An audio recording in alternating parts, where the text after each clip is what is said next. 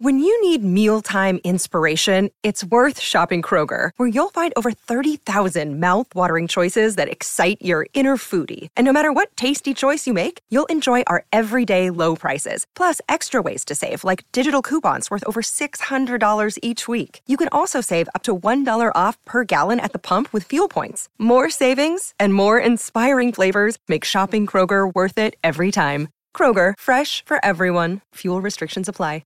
Hello, everybody. This is Marshall Poe. I'm the editor of the New Books Network. NBN listeners like to read books and buy them. So we thought we'd tell you that right now, our friends at Princeton University Press are having a remarkable site-wide sale. You can get 50% off books, including ebooks and audiobooks, with the code 50, F-I-F-T-Y, at checkout until May 31. You can save some real money on Princeton University Press books. I encourage you to go there and check it out. Welcome to the New Books Network. Hello and welcome to another episode on the New Books Network. I'm one of your hosts. My name is Dr. Amanda Melcher, and I'm very excited to be interviewing Dr. Amanda Podany about her book today, titled Weavers, Scribes and Kings, A New History of the Ancient Near East. It's just come out in 2022 from Oxford University Press.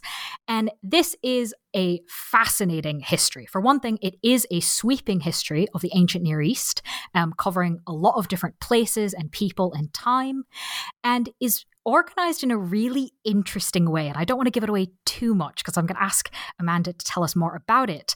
But it gives us a very different insight, not just into literally what happened, this king in this place at this time, but what life was actually like. And I was fascinated to find that some of it was actually quite recognizable in a lot of ways, and some of it was just completely bizarre. And it was not always the things that I expected it to be when I read it. So I'm really excited, Amanda, that you're here. Thank you for being here. It's a pleasure to be here. Thank you, Miranda. And obviously to ask you loads about your book. But before we get into the weeds too much on that, would you mind helping us take a step back and introducing yourself a little bit and explaining what brought you to write this book? Yes. Well, I'm a professor emeritus at California State Polytechnic University at Pomona. I am an Assyriologist, which means, I study the ancient Middle East. And I'm a specialist in the second millennium BCE in Syria and Mesopotamia. And I sort of have two hats. On the one hand, I do research into chronology and into a particular kingdom called Hana in the Middle Euphrates region. But I've also, ever since I sort of began in the field, really felt passionately that I want to make our field better known to a wider public, because it is the most amazing field. Of course, everybody thinks that about their own research, but it really is. I mean, ancient Middle Eastern studies are fascinating, and it isn't very well known. There's a lot of familiarity with ancient Egypt and ancient Greece and ancient Rome in the Mediterranean region, but the ancient Middle East really hasn't got that same public profile. And so my books are some of them monographs and some books for the general public. And this one, actually, I wrote it partly because I was invited to write a proposal. Oxford University Press got in touch with me. My editor, Stefan Branca, got in touch with me and said, would I be interested in writing a proposal for a big, sweeping history of the ancient Middle East? And yes, of course, I was very interested. But I wanted to do it in a different way that I've been thinking about for a long time, which is something that you mentioned, which is that there are so many kings to get through if you're going to cover 3,000 years. I think one can just do kings, and that would feel as though you've done all the political history, perhaps. But there's so much more that we know. And so what I decided to do was to do the book from a perspective of microhistories. So I would, in each era, pick some people, and some of them would be kings, and some would be queens, and some would be, the people you would expect. But some of them would be people that were just everyday people, and seeing the world that they lived in through their eyes, and doing a series of microhistories of the idea of looking at an individual and their circumstances, an individual who is not necessarily eminent, and expanding look at their world through that little mini biography. And I sent in the proposal, and it was accepted, and so that's how the book came to be. That's quite a nice way for a book to come into being, and very much makes sense that kind of it was this drive from you that structured it this way. I can't really imagine. I guess I'm trying to imagine an editor going, "Can you write a book like this?" Right? I think you're sort of steeped in the expertise the way that you are to kind of figure out a way to wrangle with the massive amount of space and time and do something new with it. And that kind of... Right. Sorry, go ahead. No, I was just meaning to add that the other thing, of course, is that, and I meant to say this, is that the research, a lot of this research has been done. I mean, it's not that this entire massive book is all my own research. Of course, there are so many scholars in the field doing all these fascinating little studies, studies of particular phenomena and individuals and institutions, and they're writing them in scholarly journals. And so the people in the field know about them, but they haven't been made more accessible. And that was what I really wanted to do as well, was to reveal the scholarship that already exists. So I just went, when you were saying depth of my knowledge, yes, but the depth of the knowledge of the field in general is huge. Well, and I think that's one of the functions that this book provides, is giving kind of a way to put all these pieces together and a way to see how all the specialist knowledge can kind of tell us both specific pictures, but also broader ones. And in fact, throughout this massive amount of time and space, you do show some consistent threads across all of that. Would you mind introducing us to some of them? Yes, absolutely. And I think this is something that is really striking, is that you have this enormous amount of time, 3,000 years. It's almost incomprehensible. There's less time since this civilization declined. That's a terrible way of putting it. Let me rephrase that. Because I don't think I agree with the term civilization or the term decline. So let me rephrase that. The amount of time that has passed since, for example, the cuneiform writing system went out of use to the present is less than the time that the cuneiform writing system was in use and that the urban culture of Mesopotamia was thriving. So it's an enormous amount of time. And yet throughout that, I really do think that someone had they traveled back from the 4th century BCE to the 3rd millennium BCE, they would, or even the 4th millennium BCE, they would have recognized that it was the same culture. And one of the reasons for that is this writing system, that they used the cuneiform writing system for those 3,000 years. And it was taught in a school system that was remarkably consistent. I mean, certainly things changed over time, but they still studied the Sumerian language thousands of years after Sumerian was no longer spoken. And Sumerian was the language in which the first legible cuneiform texts were written. So the writing system was very much a unifying feature across that era. But there's a lot of other ones as well. One is that they saw the family as the most important social unit. And perhaps that's true in many, many cultures, of course. But it was more important in some ways than social class. It was more important than nationality, who your family was, your relations with your family, and then the sort of wider model of how the family could be projected into other institutions. So the king as father of his people, the ally of the king being the brother, in quotation marks, of his ally, the gods being organized in families. It was a very powerful model for behavior, and a model in which everyone kind of understood their role.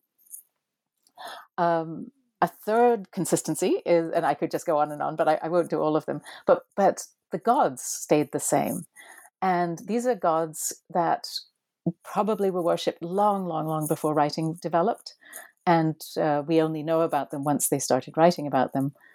But these cosmic gods, the god of the sun, the god of the moon, god of fresh water, these were gods who were absolutely believed in and were still worshipped by the time of Alexander, by the time of the Hellenistic period. And that, again, gives a real consistency because the temple stayed in the same places. The temple that I start the book with, one of the temples I start the book with, which is the temple of the god of the heavens, An, in the city of Uruk, it was still in Uruk at the end of the book, and it was still in the same place, and it was still the temple to the god of the heavens. So that's an enormously consistent feature of the culture, and there's many more of them through the book as well. But I think those three in particular were powerful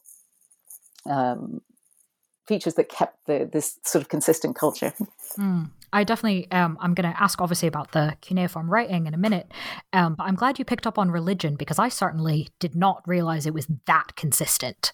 And thinking about the time scale of it, I mean, we think the Catholic Church is old, right? Like, that's a really long time to have the same gods in the same temples, and really does function as a consistency that I don't know if we would necessarily even realize we should be looking for, given that we don't have something like that. So I'm really pleased that you've sort of picked that up as one of them to highlight. And that kind of brings me to the other sort of question is, aside from the consistent threads to sort of trace to a degree, how exactly did you figure out where and when you'd start and end the book? How do you put boundaries on a project like this? Well, one of the boundaries, before I get to the chronological one, was sort of physical on the ground, because the Middle East can be defined in many different ways, the ancient Middle East. And sometimes people include Egypt, and sometimes they include Israel, and sometimes they include Arabia. And that would have been an absolutely enormous book. I mean, the book is big enough. But also, I don't read the languages of those regions. And I think they're quite well, especially Egypt and Israel, they're quite well treated in other books and by other scholars. And what I realized was the thing that unites much of the Middle East was this use of the cuneiform writing system. And so I decided to bound the book by the areas that used cuneiform, because they did form sort of a cultural unit in a way that Egypt wasn't a part of. It came in sometimes, but it wasn't a part of that cultural unit. And I think the same would be true of Israel as well, that they were speaking different languages, but they also were writing in a different script. And that I felt was a way of geographically sort of bounding the region I wanted to look at. Chronologically, again, going back to the cuneiform writing system, I thought it made sense to start with the beginning of cuneiform and end when it was really no longer being used widely. If I had gone to the very, very end of the use of cuneiform, I would have been in sort of the Parthian period, which was very much later than I wanted to go. But that's when the very last person ever sort of wrote in it. By the 4th century BCE, it really wasn't being used widely. And I thought that Alexander's conquest made a good point to stop, because at that point, most of the primary sources for the period aren't written in cuneiform. And that means that the culture was really changing, because once you can't read the texts that, the sort of historical texts, there's a break somehow, I think, that takes place there. It's not an immediate break. It's not as though Alexander sort of marched in and everything changed. Many things stayed the same. And I spoke with a number of colleagues who argued for going to a later period with this book. But I think it just, for me, felt right to stop it when things really were beginning to change because of the writing system.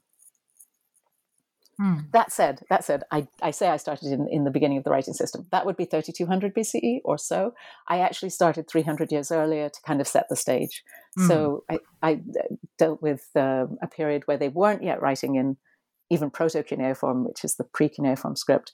But I just wanted to get the beginning of the city of Uruk, which is the major city in the middle of the 4th millennium BCE. I wanted to establish it in a chapter before I got into the beginnings of cuneiform. Well, and in fact, that's what I want to ask about, because you've just explained to us sort of how impactful cuneiform was. So what was the impact like when it was first introduced and as it spread across Mesopotamia? It's so interesting, because I think people think that when writing is invented, it must be invented to write profound things. You know, a lot of my students would sort of assume that you would invent writing to write hymns and that kind of stuff. And it wasn't. Writing wasn't even invented initially as a way of communicating language. It was an administrative tool where they would keep track of numbers and commodities in a way that actually doesn't even reflect what language is behind it. So you would have a sign for the number 3, 3 dashes or whatever, 3 lines, and then a picture of a cow. You can read that in any language. That's not really a writing system at all. But once it did start developing into a system that reflected language, where it was both phonetic, syllabic, and also logographic, then you start being able to write anything, because you can write words out phonetically. But still, they used it for the most part for keeping track of stuff. It was very much for administration when it was first invented.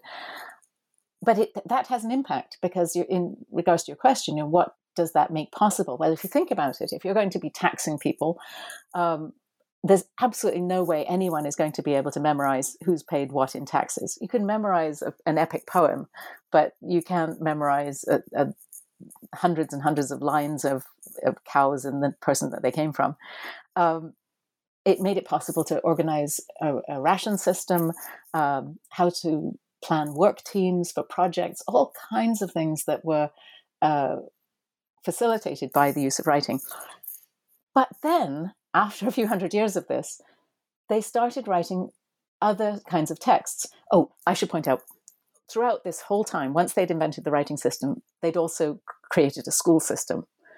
Not for everybody, just for people who were going to become scribes, who were a relatively small number of the population, small percentage of the population. But they did need to go to school to learn how to do the writing system. And so the school texts from very early on are found alongside the administrative texts. And school texts are mostly lists of nouns, just long, long, long lists of nouns that the scribes had to learn to write. And these are called lexical lists. And they're fascinating, because they kind of give you a sense of the world in which they lived simply by knowing what they needed to name. And they were really conservative. They would use the same lists. For example, lists of professions. There's a very, very old list of professions that was studied by scribes in school long after most of those professions no longer existed or had different names. They would still study those old Sumerian words. So that was something that I think was part of the impact, was this shared writing system that was used really across the region, and the shared school system.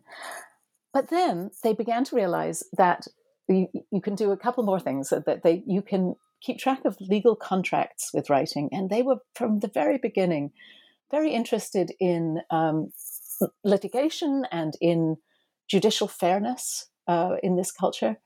And so they would start, and this is by maybe 2900 BCE, begin to see texts that are really contracts that lay out someone having given something to someone else, or someone having purchased someone from someone else, or from a group of people.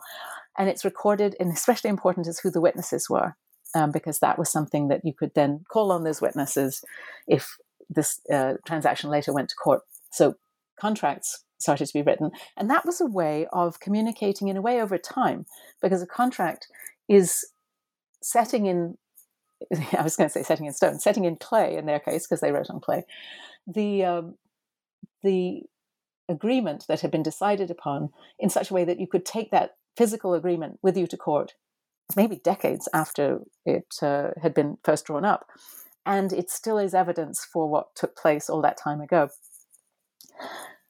The other thing that also begins around that same time is that kings figured out that with the writing system, and when they first began to be kings, again around 2900, that the writing system could be used for them to communicate, but not really so much with their people, most of whom were illiterate, but with the gods. So a king, the first royal inscriptions, and for a very long time, actually, most royal inscriptions, the intended audience were the gods, the deities, gods and goddesses, who would be, fortunately could read cuneiform, and they understood the languages, and they would write these texts to them in hopes that the gods would therefore recognize what the king had done for them. So if a king constructed a building, he would make sure in that building to include inscriptions noting that it was him who built it and the god or goddess that he built it for in their honor. And presumably hoping that the deities would recognize that and be kind to him. But also they began to recognize that future kings would also find these same inscriptions, some of which weren't even in public places. Sometimes they were built into walls, so they literally weren't visible from the outside. But in the bricks in the walls, there was this inscription saying that the king built this. And then sometimes they would ask future kings to please preserve their memory or not to remove their name from it, or anyone who found this document in future. So they were communicating over time at that point as well, just as they were with contracts. And then, again, hundreds of years passed, they realized that they could use writing to communicate over space. So you could send a letter, you could write a letter, it could be carried by someone to another place, and it could be read verbatim to that person, so that you aren't depending on a messenger to remember the message, that they can actually speak your words when they get to the place that to which the letter was to be delivered. And so all of these made a massive difference in the culture in general. I mean, the spread of writing was really, really important. And so certainly by 2300 or so BCE, it was being used for all these purposes: letters, contracts, administrative texts, school texts, royal inscriptions, and literature began to be written as well, and hymns and omens. And so they become more and more, they realize more and more opportunities and uses for writing. But it was a 900-year process or so before all of the possible uses of writing came into being. And even then, they didn't think of some things that we have. They didn't think of writing history the way we do. They didn't think of writing diaries. They didn't think of writing sort of reflective essays or anything like that. That, for whatever reason, throughout the history of the culture, that was true. And when they had thought of these many, many different things, and it had spread in this way, were there still kind of dominant things that kind of got written down more than other things? Or at that point, was it there were just loads going on? Yes, no, all the way through the history of the ancient Middle East, administration is the most common use of writing. So if you see a cuneiform text in a museum, chances are it's a list of some commodities.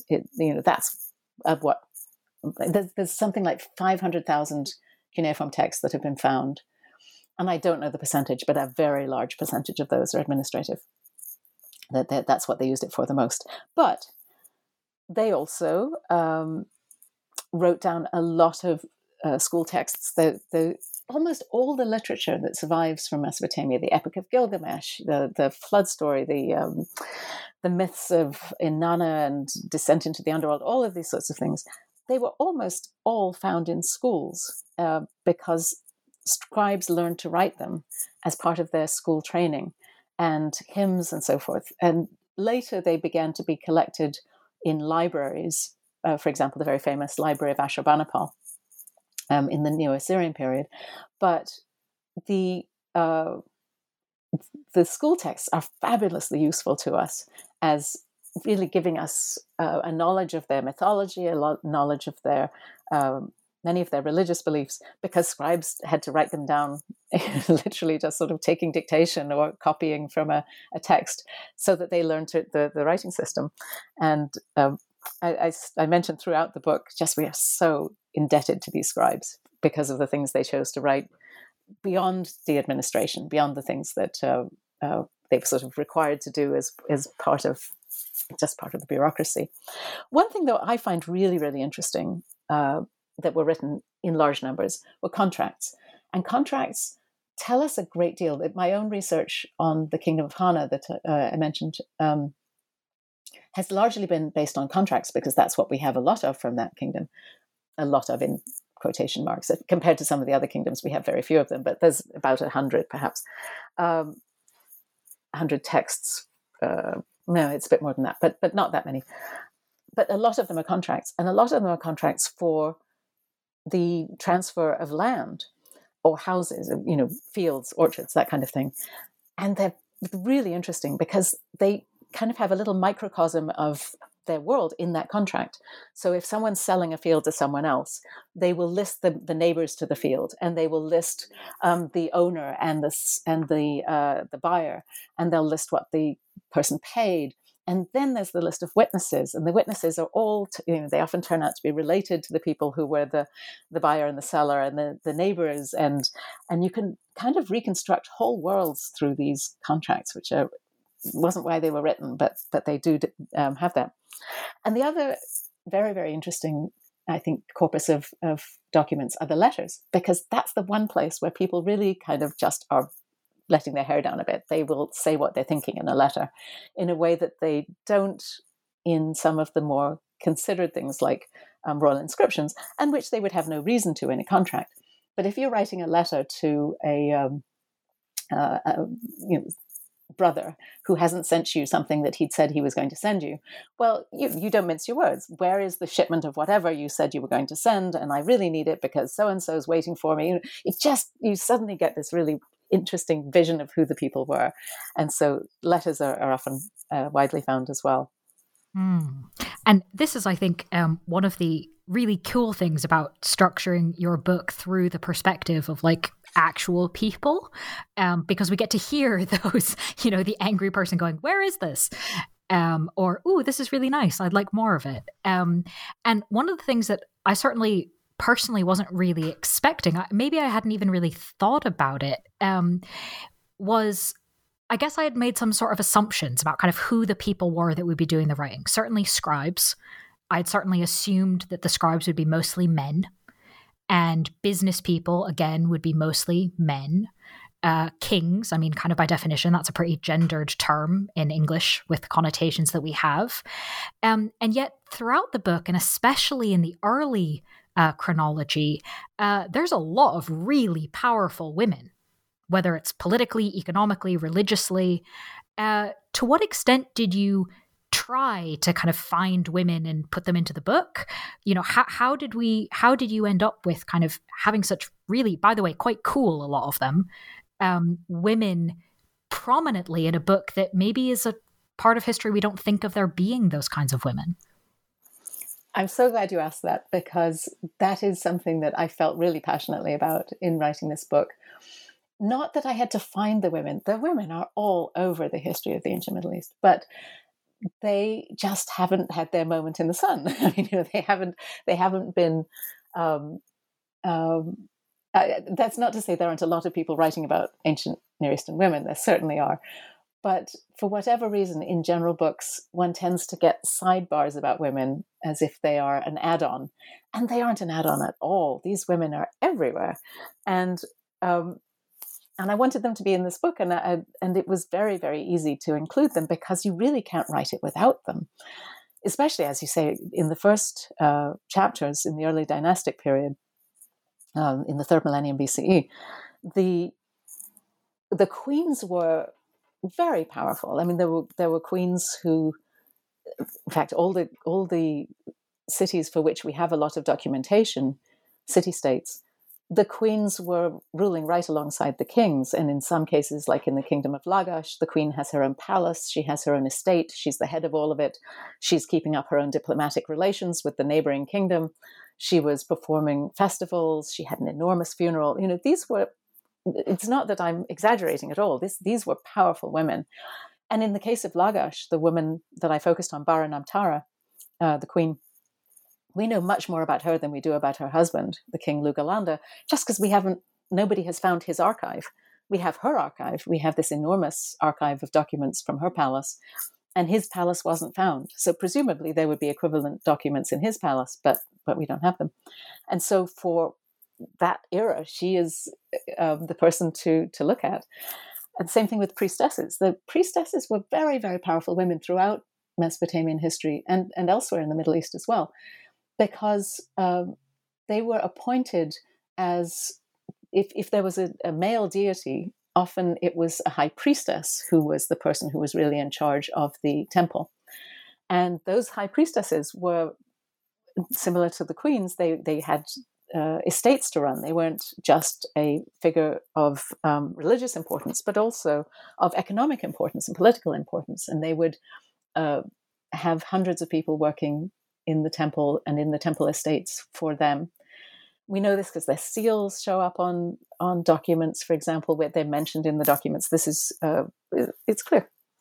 So it wasn't hard to include the women. But what I wanted to do as well, besides the powerful women who are very sort of clear and show up a lot, I was interested in looking at a lot of different professions. It's one reason why the book is called Weavers, Scribes, and Kings, is that one of my first thoughts of how to choose these microhistories I was going to do was to try to get as many professions in the book as I could, so that you'd get a sense of what it was like to be a brewer, or what it would be like to have been, a weaver, of course.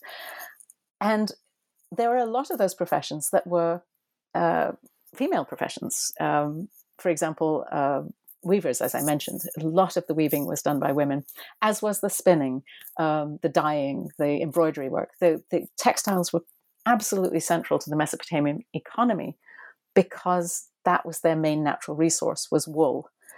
They didn't have building stone, they didn't have mineral ores, they didn't have metal ores, they really didn't have timber. The kinds of things that the regions around them were exporting were not available in the Mesopotamian river valley. But they had a lot of sheep, and they had a history of making extraordinary textiles, which don't survive, unfortunately, so we can't see what they were like. But they were sought out by the people of the regions around. And the makers of these textiles were largely women. And that puts them sort of at the center of the economy.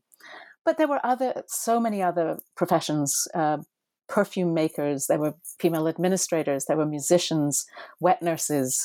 We have instances of women farming, many instances, of course, where farmers were male and female. Prophets, maids, people in, there were, as you mentioned, there were female scribes as well. So many, many different professions.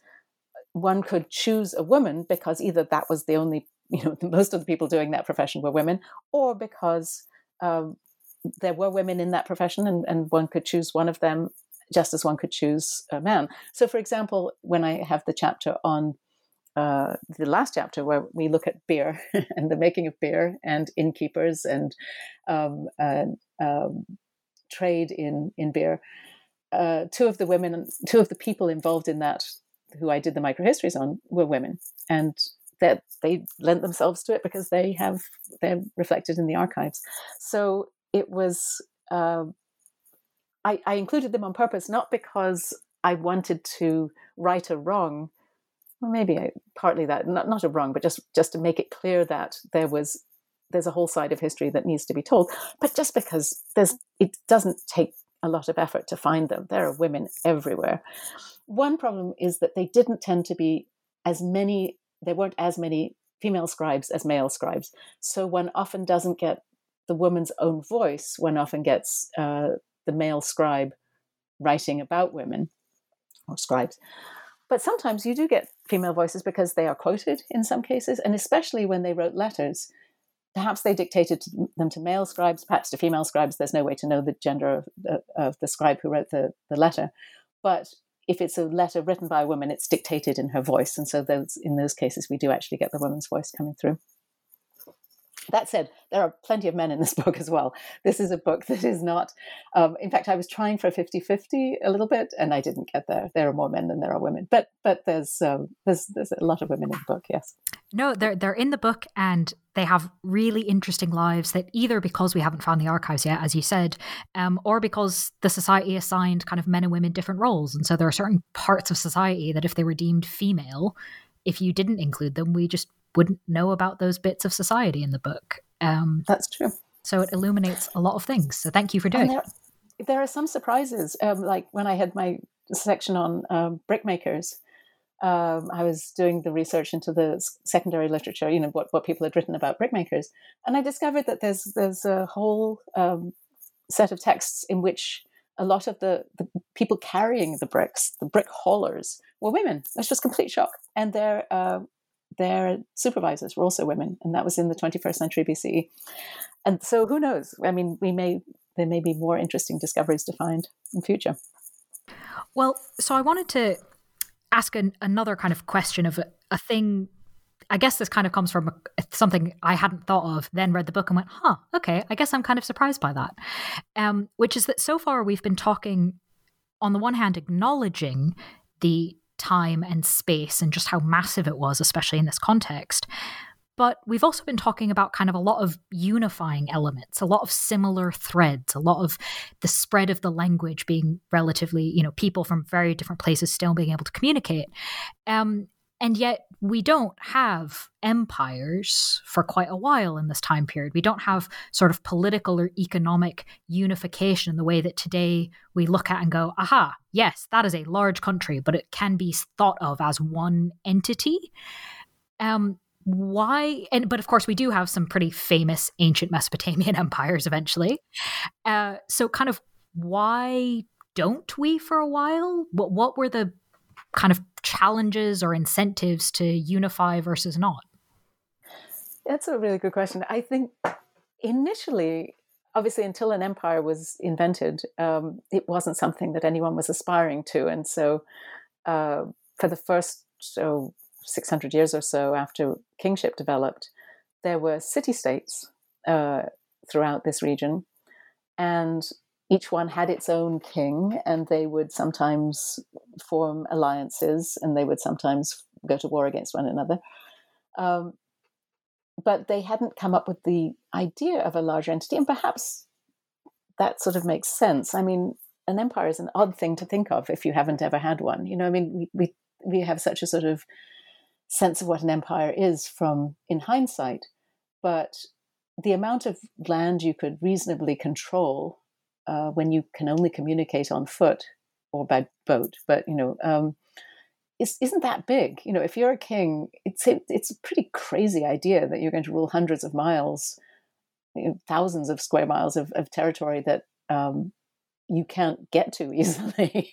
So I think that in a way, it's hindsight that makes us think, I wonder why they didn't do that. But the first empire builder is often thought of to be Sargon of Akkad. And he did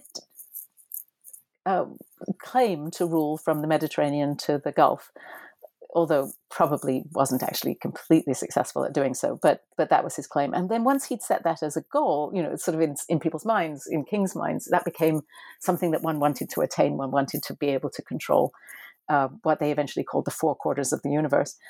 But they just weren't very successful at it. It wasn't something that was easy to do, because if you think of regions that are easy to unify, one that comes to sort of easy to unify, one that comes to mind would be Egypt. But Egypt has one river, and it has lots of natural boundaries around it. It has deserts on both sides, has the Mediterranean in the north and the cataracts in the south. So it sort of is a very clear geographic unit.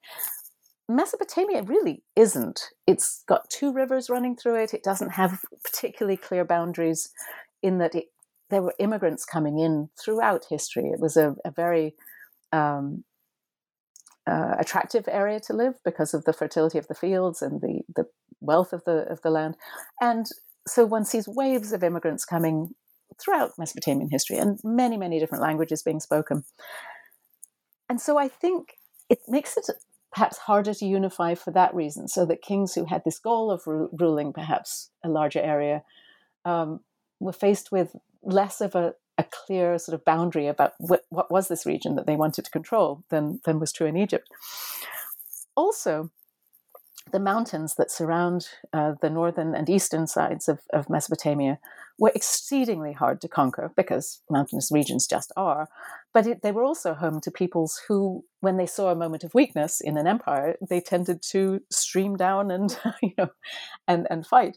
And so that's an overgeneralization. But a lot of the ends of empires were speeded up, as you might say, by invasions from the east, from the mountains. But the other thing too is, if you just think about this period, how hard it must have been to run an empire. And I think when we talk about, well, why did an empire fall? I'm often struck by, how did they start in the first place? How did they survive at all in the first place? When they, especially in the first couple of thousand years of urban culture in this region, they really didn't have a way to communicate that didn't take weeks if you were going to go from one end of the empire to the other. So a rebellion that broke out, say, in Syria, if the kingdom was ruled from Babylonia in the south, when would the king find out about this rebellion? It would have been underway for weeks, if not months, by the time the king found out. At which point, how's he going to gather the troops to go and put down the rebellion and to prepare them all?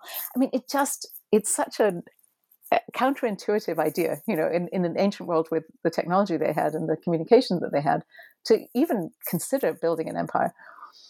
But of course, once the really successful empires began, the Neo-Assyrian one in particular, they had developed all kinds of mechanisms for overcoming this. They had a standing army, they had garrisons positioned around the empire, they had ways of provisioning the troops, they had roads that facilitated faster communication, they had domesticated horses that they could ride much faster than previous donkeys, for example. Over time, empires became more possible. But I think it was rarely unified before that, just because of the logistical problems of doing so. And the fact that they tended to, if they had a loyalty, it wasn't to any sort of abstract idea of Mesopotamia. It took the Greeks to come up with a name for the region. Mesopotamia is a Greek term. The Mesopotamians themselves didn't really have a name for it. They had the name for their local city-state, and after a while they had a name for their local region, Sumer, Akkad in the beginning, and then later, regions, Babylonia, Assyria. They had a sense of these kingdoms, but a sense of the amount of land that Sargon had conquered, it just didn't even have a name. So one's loyalty tended to be fairly local. As I mentioned, you had loyalty to your family, but you were also aware that you lived in a particular city or in a particular city-state if you lived outside of the city. But creating any sort of sense of nationality, I don't think was something that really struck them at the time as being an issue. And in fact, Paul Collins has written an interesting book called The Sumerians, in which he makes the case that the Sumerians really weren't even aware that they were Sumerians, that is our term for them. Our sort of sense of them as the people who spoke Sumerian being a people was something that is a modern concept, not one that they themselves would have recognized. And I think that's a good point in terms of this sense of why it was rarely unified. I think that's us looking back and saying, well, shouldn't it have been? Because it was later. But I don't think in the early period that was even something that was that made a lot of sense. That the empires of Sargon, the empire of Hammurabi, for example, the empire between them, sort of an empire of the third dynasty of Ur, those were kind of anomalies in the history of the region. This is similar to my next question, this idea of kind of things that we expect now or think now, maybe not actually translating once you look at it properly as you've done. And the next one I want to ask about is, as you just mentioned, Hammurabi. He is very consistently remembered in a particular way in terms of empire, in terms of law codes. But you argue in the book that he might be surprised if he knew that that's what we thought of when we heard his name. Why?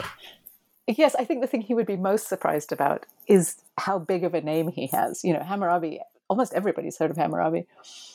And he really wasn't a big name for most of his life. He came to the throne in 1792 BC.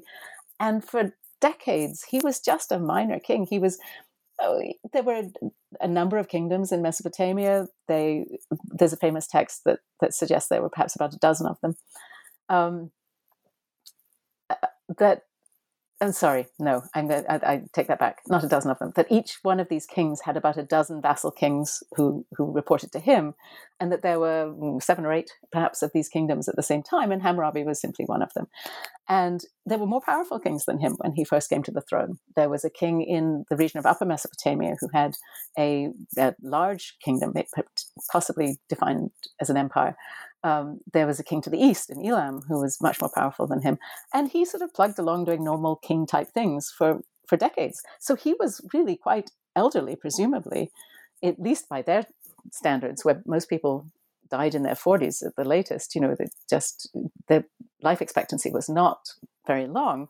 Kings tended to live a bit longer, but not, having a reign as long as his of more than 40 years, that was remarkable. And it wasn't until really towards the end of his reign that he became an empire builder. perhaps instigated by the fact that there were a number of attacks on Mesopotamia from outside, especially by Elam. And then once they'd effectively repulsed this coalition of kings that he was working with, Hammurabi then somehow got this empire building bug in him, and he goes and he fights against a very, very old king who'd been on the throne for 60 years, which is astonishing, named Rim-Sin, who ruled the kingdom of Larsa. And he conquered him, and then he starts sort of building this empire. But it was right at the end of his reign. He didn't live to see it for very long. And only then, when he built the empire, did he put out his laws. And his laws were not a revolutionary thing. There had been law codes that had been promulgated by kings for at least 200 years before him. And this was just sort of a thing a king did, was to put out laws. His are particularly well known because he put them on a great big stone stele, which was found and is now in the Louvre Museum. So when it was discovered in 1902, it was a huge deal because at that point, that was the first, it's not really a code of laws, but it's always called a code. The first code of law that was found from the ancient world before the Bible. And so there was a lot of press about it, that this was sort of the predecessor to Moses and all this kind of thing, thinking that Hammurabi was the first to do it. Well, very soon they found he wasn't. He wasn't the first to put out laws, but his were particularly dramatic in terms of how they were presented on this stone stele. So that kind of gave him a big name right from the beginning of his being discovered in 1902. And he just kept that. And the more we discover that actually he wasn't as impressive of a conqueror as we thought, and his empire didn't last all that long, and it certainly didn't keep its borders that he had initially created, and that his laws they were studied by later scribes. There are examples of copies of Hammurabi's laws, so they certainly were regarded as important by subsequent generations of scribes, but they weren't the first ones. So yes, I think he's a fascinating king, and we know a lot about him, and he's an interesting person to study. But I do think he would be shocked at what a big name he is. That, to be honest, made me chuckle when I read it. I thought that was quite amusing to imagine this king sort of, one of those futuristic films where he gets transported to the future and he walks around going, "Wait, what?" Yes, right. Me? No, I mean, the kings were so full of themselves. I mean, that's rude, but they certainly did. Every king thought that he was so important, and because in their royal inscriptions they all say so. But I think he must have been aware that everybody, all the kings are writing that kind of stuff. And why did he get this? I think he would be particularly surprised that it wasn't Rim-Sin. And honestly, poor Rim-Sin, there he is, 60 years on the throne, had a big, important kingdom. Very few people outside my field have heard of Rim-Sin. I think he would be the one transported into the present going, "Wait a minute, Hammurabi, are you kidding me?" Yeah, exactly. Well, in the interests of highlighting some of the people who are not as well known as Hammurabi, we have talked about how the book has these micro-histories throughout that really illuminate lots of different professions and kind of what life was like. And you've already introduced us to kind of a few of these in particular. And so I am kind of going to make you pick a favorite, or at least pick one to tell us about in particular. This is really just my excuse to have story time. So could you please pick one and tell us a story? It's so hard to pick one. I'm going to give you Bazatum because she was a musician. And I should mention that a lot of this research was done by Nella Ziegler, who's a wonderful scholar, but Bazatum was a musician. She lived in the palace at the Kingdom of Mari, which was on the Euphrates. And we know about her because her name shows up in ration lists, actually. That's where we sort of get her name. But we can reconstruct a great deal about her life and world because of the thousands of tablets that came from the palace at Mari. And Bazatum, she's a little girl when she first shows up in the texts, listed with what were called the small musicians. They were women who presumably played the lyre. We don't know exactly what instrument, but that was the instrument that was most likely associated with the kind of work she was doing. And she had clearly a friend named Beltane. Beltane and Basatum show up together on these lists. We know they were friends because later in life, there was a moment where Beltane had to entrust something to someone, and she entrusted it to her jewelry box to Basatum. But we can see that they were musicians. We can see that they lived in the palace in a area that used to be translated as harem, but I don't think it's a good translation because it's a little bit anachronistic. They lived in an area of the palace that was for women, and it was certainly locked at night, but it wasn't a place where they were sort of in any way condemned to kind of work and live in exile from the men. They were working among men. And music was just such an important feature of palace life at that time that there were dozens of women who were employed as musicians and other women who learned to play music even though they weren't professional musicians, but she was a professional musician. And I won't give you her whole story, but we find that both she and her friend Beltane, after they got to adulthood, they got married. Beltane actually married the king of Mari. She was one of his 12 queens. But Basatum married one of the officials, and she became the second wife of a man who lived to the north of Mari at a city called Terka. And I'm particularly fond of Terka because it's where my later kingdom of Hana, it's not my kingdom, the kingdom I study, was based there. And I've worked on the excavation there at one point. And so Basatum moved north to the region of Terka with her husband, and she was put in charge of a whole group of weaving workshops. So she became a supervisor of the weavers and at her husband's new estate. I'd like to think she was still playing music. I don't know. But she was living there at the time that the palace at Mari fell. And so hopefully, I don't know about the end of her life because it's not preserved, but she had this really interesting life where she went from being a fairly minor court musician to being the wife of an important official and, as I say, the head of a weaving workshop. And this can all be traced through these documents that were found at Mari, many of which are administrative.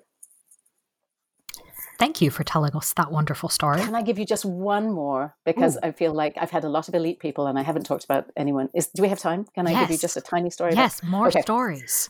Yes. So another story, and this one I reconstructed based on a court case. So there's a court case from 21st century BCE. It's a little one about an enslaved man whose name was Lunana. And Lunana was in court because...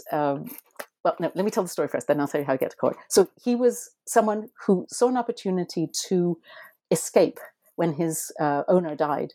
And we know that he managed to escape. And I was, in putting his story together, I used all kinds of laws and contracts and letters and court cases, not specifically about Lunana, but about his world, so that I could see that I know he escaped to Anshan because that is in this court case.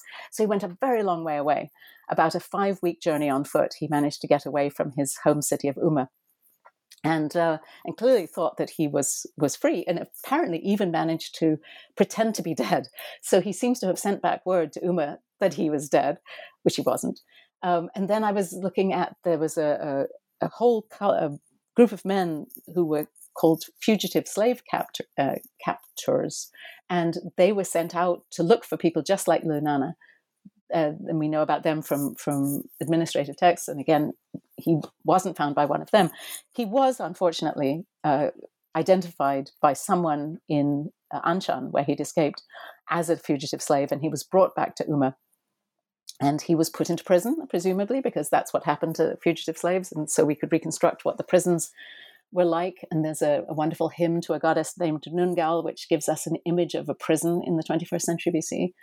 And then he goes to court, and that's how we get this court case. And so the court case describes how the son of his original owner made a claim to Lunana, and the man who had captured him swore an oath, and oaths were very much binding in this period, and nobody swore an oath falsely. It was the gods were really, really powerful. You wouldn't do that. And so he then gets a reward, and poor Lunana ends up right where he was, working for the same family, in the same position as a bowman.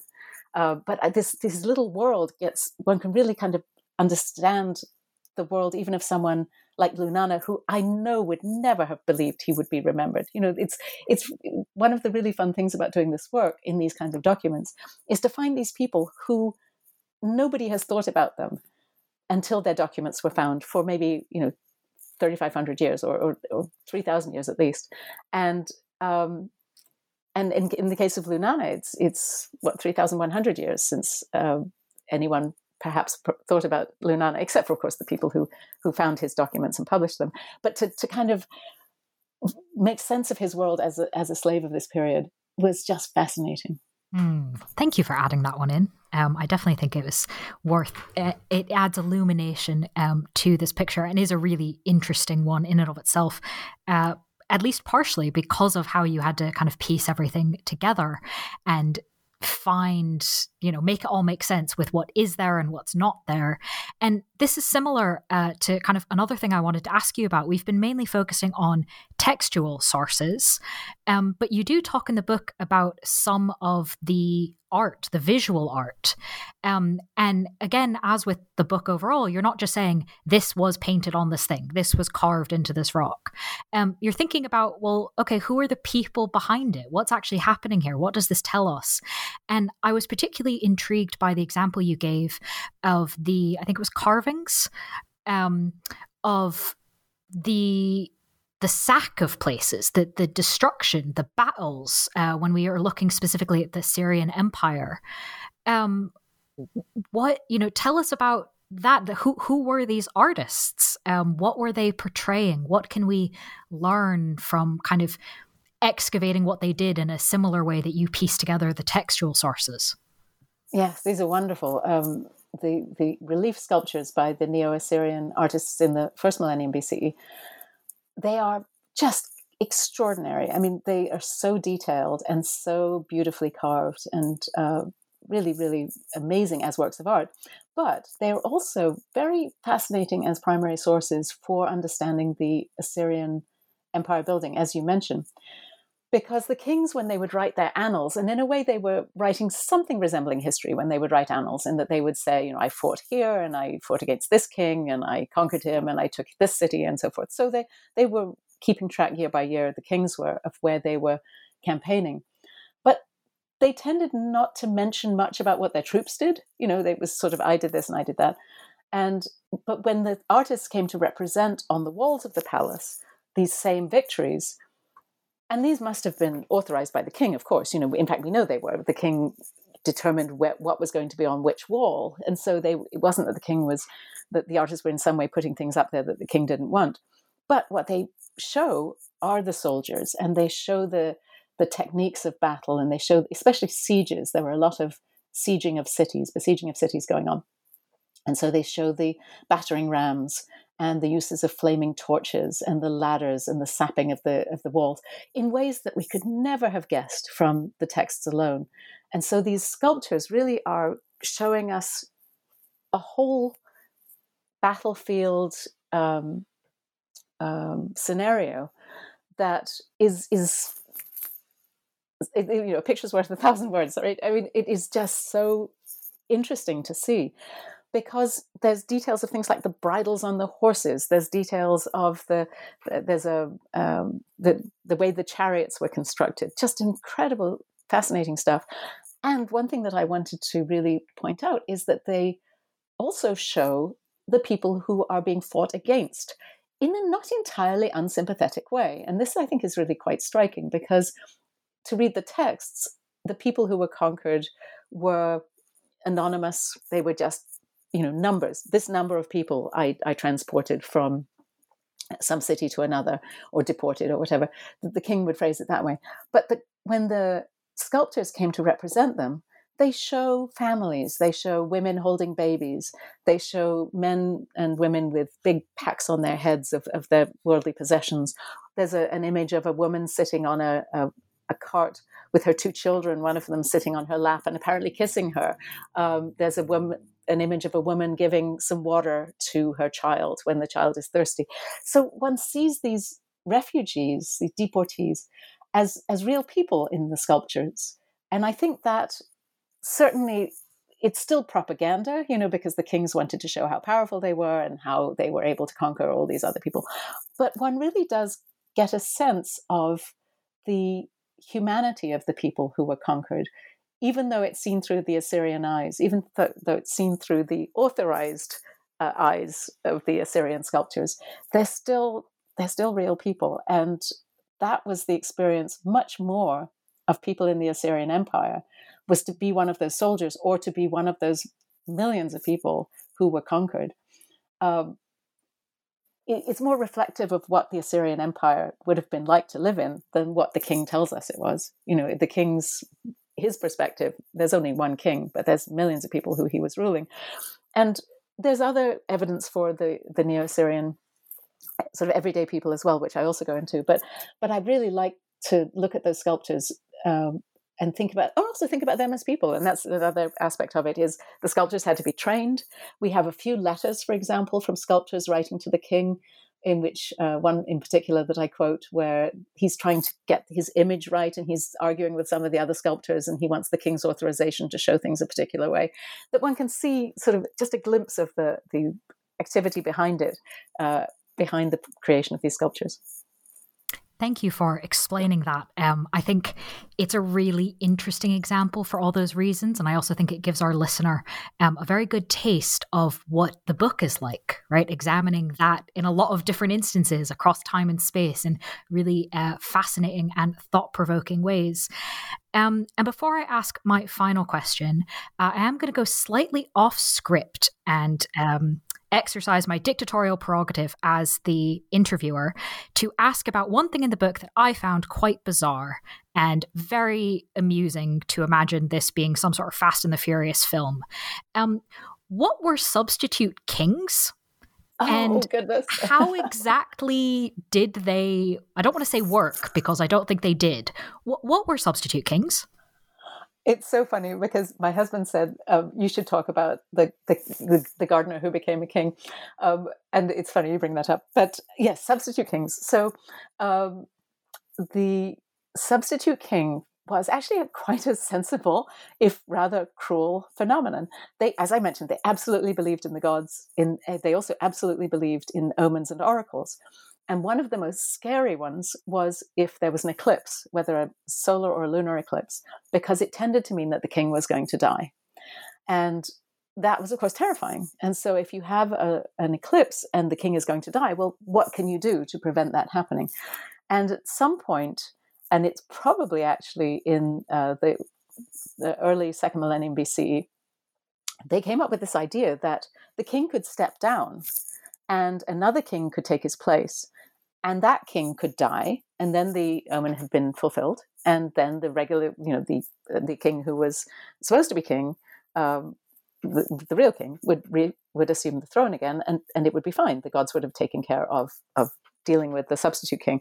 And this did actually happen. We know of many occasions where it did happen, and where the substitute king was indeed killed in order to take the place of the real king. And by the Neo-Assyrian period, they were going to town with making sure the gods were convinced this was the real king. So he would have the appropriate throne. They would make statues of him. This is a person, a gardener, whoever, who was taking the role of king for a set period of time, about 3 months, and at the end of which he was going to be killed. And at that point, the king himself wouldn't even sign his name as king. We know that a king named Esarhaddon, during the time that there was a substitute king, he would sign his letters from the gardener, so that or the farmer or whatever, but so that the gods wouldn't know it was him.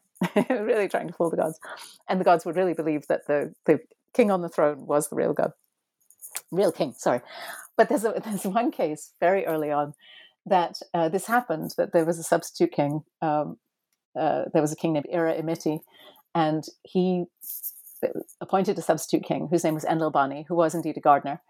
And during the time that the substitute king was on the throne, amazingly, Ira Imiti died, the real king, even though he was in disguise.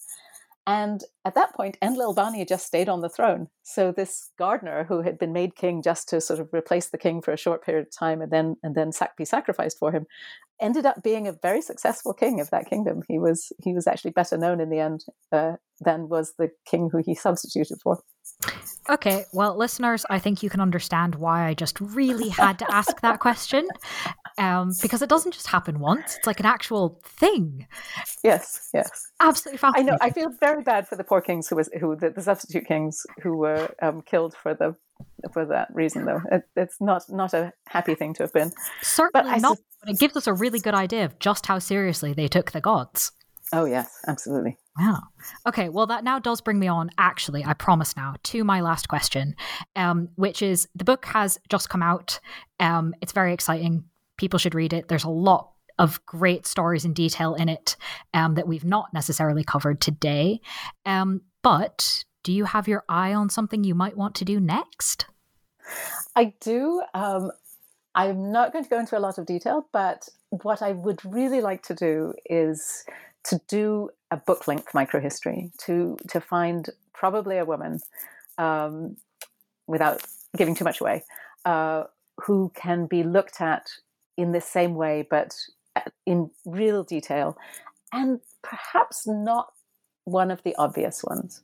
But so anyway, that's where I'm sort of going. But I don't have a book contract yet. This is not something. Don't. No. This is a sneak preview of an idea. Yeah, exactly. Well, we appreciate the sneak preview, and while you are off exploring it, listeners can read the book we've been discussing, which again is titled Weavers, Scribes and Kings, A New History of the Ancient Near East, published by Oxford University Press. Dr. Amanda Podany, thank you so much for being with us on the podcast. Thank you, Miranda, very much. Really enjoyed it.